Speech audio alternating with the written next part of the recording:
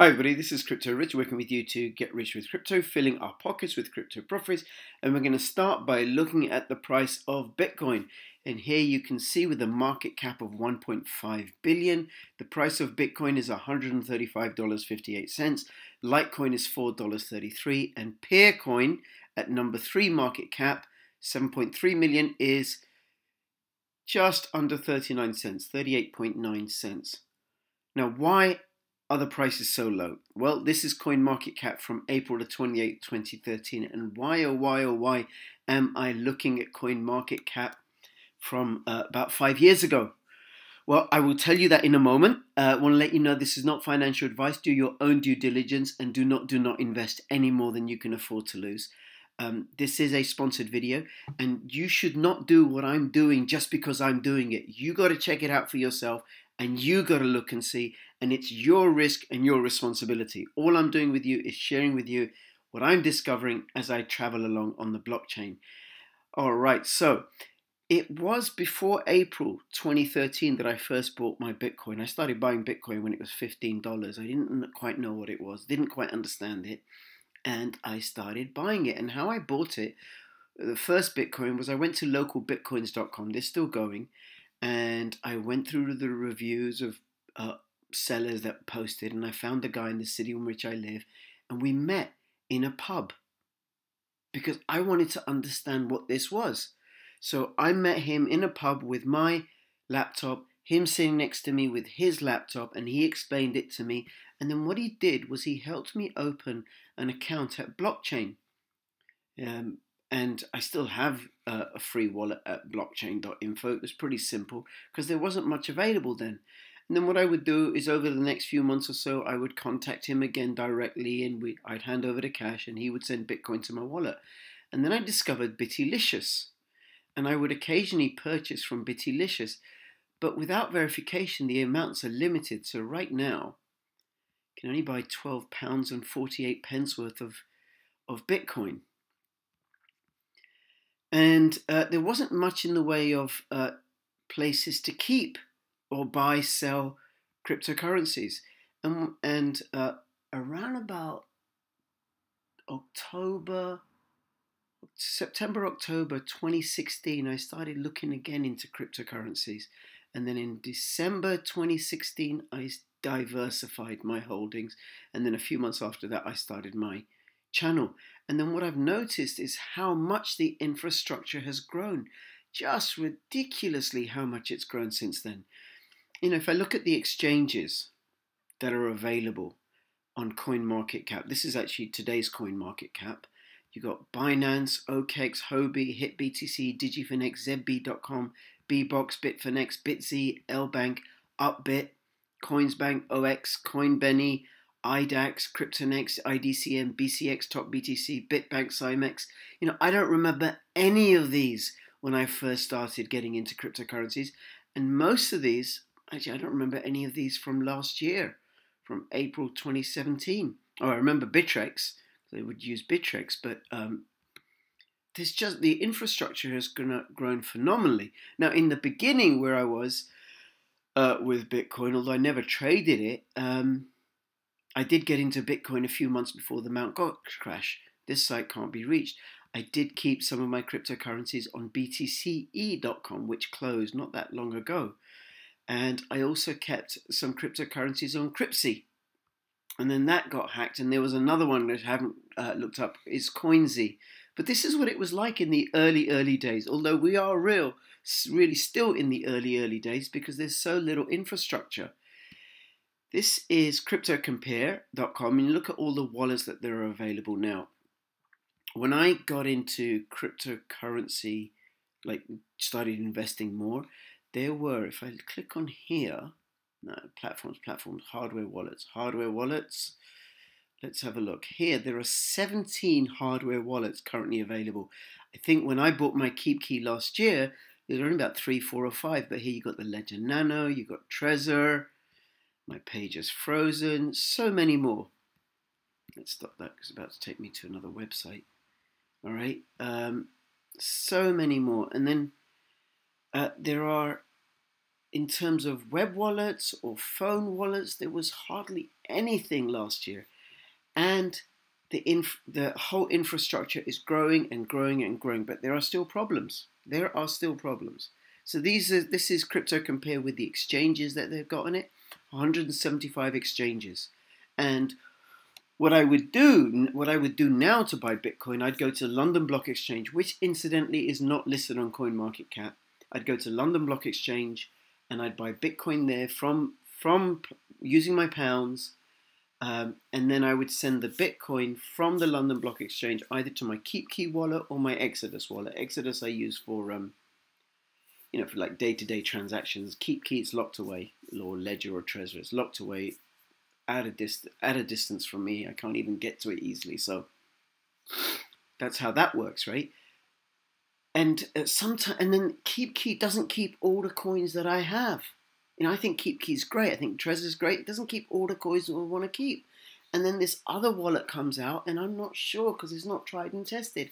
And then it doesn't keep the coins that I want to keep in that. And then, there are some coins that I have or tokens that I have that I can't really keep anywhere other than in my Ether wallet to get access to them. So there's all sorts of problems, right? But the infrastructure is growing. It is getting better. It is getting better. And one of the challenges is getting into cryptocurrencies using fiat. Now these are the exchanges listed on CoinMarketCap where you can do Bitcoin to Euro transactions, right? These ones: Coinsbank, CryptoNext, Kraken, Bitfinex, Bitstamp, Coinbase, Sex, right? CX, Bitsane, Exmo, a few others, and these are the ones where I can use pounds to buy it. And then there are all these, right, that you can use US dollars to buy Bitcoin. But it wasn't like that in the day. And even then, I got to buy it in exchange, and then I got to send it to my wallet. Well, what if there was one place, one wallet exchange to rule them all? Just one place that was secure, where I had the private keys, where I could exchange from fiat to crypto and then crypto to other cryptos, that kept all the coins or most of the coins that I was interested in, or the vast majority of the coins on CoinMarketCap. Just one place. Here it is, Javi.com. An all-in-one crypto experience, a universal wallet with a built-in decentralized exchange. Decentralized exchange, that's the other thing. Most of the exchanges are centralized. Quick and easy registration, a superior user experience, user-friendly security focus, and numerous advanced features. So you can have a crypto wallet, and it's going to work with an app. So either a desktop app or a mobile phone app. A crypto exchange, so you'll be able to exchange between cryptocurrencies, but also between cryptocurrencies and fiat, which you can't do with Exodus or Jax. I think Exodus wallet is great. I have Exodus wallet, but I can't exchange it for fiat. Can't do that exchange. And then also there's a Javi token, which we'll touch upon as well. So this is their presentation. No, this is their website. It's not their presentation. Here we go. Let's go over to the PowerPoint, which is on the website. Do have a look at the website. Do go through all the details and everything that you want to know about it. So this is what it does. It has a decentralized exchange where you can buy, sell, and convert. You have the buy, sell, and convert options inside the wallet. It's going to support all the major cryptocurrencies, not just Bitcoin or a select few.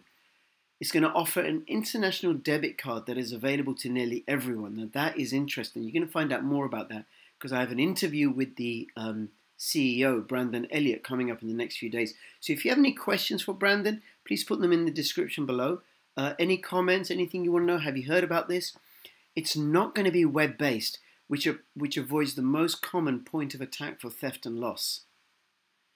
So it's going to be user-controlled app where I have the private keys and they're not stored on their servers or in the cloud. Now this I like. My money, my private keys. It's going to be available on all major platforms: Windows, Linux, Macs, iOS, and Android. So let's take a little look at the white paper. Now, do read this. Do go through it. It's very simple, very clear. And one of the things that sets it apart is there's going to be two platforms, not two platforms, two ways of interacting with it. One is going to be completely anonymous, where you just put in an email and a password. And that's where you're doing cryptocurrency to cryptocurrency exchange, the way that Exodus is right now, right? Exodus don't know who I am or where I am or anything like that when I do the exchanges. The other is if I want to do a fiat exchange, so cryptocurrency to fiat or fiat to cryptocurrency. For that, there will be KYC, AML. There has to be because we're going from the decentralized cryptocurrency world into the regulated centralized fiat world. So for that, there's going to be KYC, and that's one thing that sets it apart. So I could consider it like Exodus, like Jax, like Koinomi, but with fiat facilities. So they're saying that they're going to be able to do their ID verification and KYC, the ID verification in 5 minutes. And the white paper explains how they're going to do that. And they have a patent that covers the process and methodology for the automatic bidirectional conversion of supported national currencies and cryptocurrencies. So you're going to start with the US dollar, and then they're going to move over into other fiat currencies, so the euro, the pound, the yen. I imagine they'll start with the major ones first in terms of conversion. And then why the token? Well, why? Because Exodus doesn't have a token, Jax doesn't have a token. So this is what the token's going to be good for. Operating as a utility token, the Javi token possesses two primary use cases. First, when Javi is used to pay fees within the Javi wallet and exchange, users receive a 50% discount on those transaction fees. Now, this behavior is identical to the Binance utility token. Now, Exodus is slightly different. With Exodus, actually, there is a fee. There's a transaction fee when they go through Changelly or Shapeshift or something, but Exodus make their money from the commission that they get from Changelly and Shapeshift. With this one, they're making the Javi token are going to make money from the fees that they're going to charge on the users for various transactions, and that's listed in their white paper. But if you have a Javi token, then you pay half as much on the fees. And if you think about it, it could be really, really smart, because if Javi's around for a long, long while and cryptocurrencies are around for a long, long while, this could turn out to be a really great safe bet. Now, there's an alternate use case where token holders can opt in to staking their Javi in exchange for a fixed percentage of interest given in the form of additional Javi tokens. This behavior mirrors the reward structure of masternodes. The difference is that stakeholders are not supporting Javi's blockchain infrastructure, but instead add liquidity to Javi's exchange network. So you'll get a share of the rewards if you hold Javi tokens within your wallet. Like stakeholding, except they're not verifying any transactions, but you do get some rewards. Additionally, a loyalty reward system is in place to incentivize use of the Javi exchange. Almost half of the token supply is reserved as loyalty reward tokens. They will be distributed as full reimbursements to any users paying fees within the Javi wallet and exchange using fiat, a process known as transmining. Once all reward tokens are distributed, the program is complete. So they're setting aside a whole bunch of tokens to give out as a reward for people who use the exchange. So you'll get who use the wallet or the exchange. So you'll get a share of those proceeds. And once that pool is finished, that's the end of that process. But that again is to incentivize usage and encourage take-up. And supported platforms, it is available on Windows.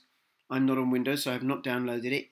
There is an MVP available. These are all MVPs available on Android, which I had a look at. Doesn't have any functionality, but I can register I can go on the whitelist through that. iOS is available, and OS and Linux are planned. Now, these are all MVPs right now, the ones that are available, but it's worth having a look at. This is the page for on Google Play. You can see here what it looks like, and the tokenomics. So the token sale starts on November the 1st. It's going to go on for about 3 months. It's an ERC20 token. They're out to raise 100 million tokens, and they're setting aside 150 million reward tokens. Price per Javi, 0004 ETH. It's about 8 cents right now. And the price per ETH, 2,500 Javi per ETH. And the soft cap is 1,000 ETH, and the hard cap, I think it's about $1 million. The hard cap is 8 million US dollars. Now, one of the things that they're doing, that Javi are very, very careful about, is they're making sure that they're fully regulatory compliant in advance of regulations. So in the UK, one of the things that they're looking at doing is bringing in the government looking at doing is bringing in limits to how much can be raised during an ICO. And mention has been made of a $8 million upper limit. So Javi said, okay, we won't raise any more than that. So they're already ready for that. Now, although Brandon is based in the United States, they're not registered in the United States. They're registered in the Cayman Islands. So they don't have to. They're not governed by the SEC in a way that an ICO that is within the US is governed. 75% of the tokens in crowd sale, 10% operations, future talents 5%, founders 5%, advisors 5%. And the bulk of the money is going to go for development, which is very, very important. And then here you can see what they're going to do depending upon how much they raise. So if they get 2,500 ETH, decentralized buy sell native ICO, 5,000 ETH, then they're going to add 12 coins and tokens, and depending upon how much they get, it's very, very ambitious and promising, and they intend to add, I think, something like once they get all going, if you look in their roadmap, be adding 5 coins a day onto their wallet, and have the bulk of them, or at least 500 of the top cryptocurrencies, available within the Javi wallet. All right, so that is that on Javi. Any questions, comments, put them in the description below. Anything else you want to know about it, please let me know. Please subscribe, hit the notification bell. And actually, your comments, I just want you to know, your comments, provided they are civil, that's all I ask, that they remain civil. They really do make a difference. They cheer my day. So, because I work on my own. I don't know if anybody's responding, so I appreciate proof of wallet comments. Which wallet do you use? Have you used? And what would you like to see in Javi? All right, between now and when I see you next, please keep filling your pockets with crypto profits. This is Crypto Rich signing out. All the best. Bye-bye.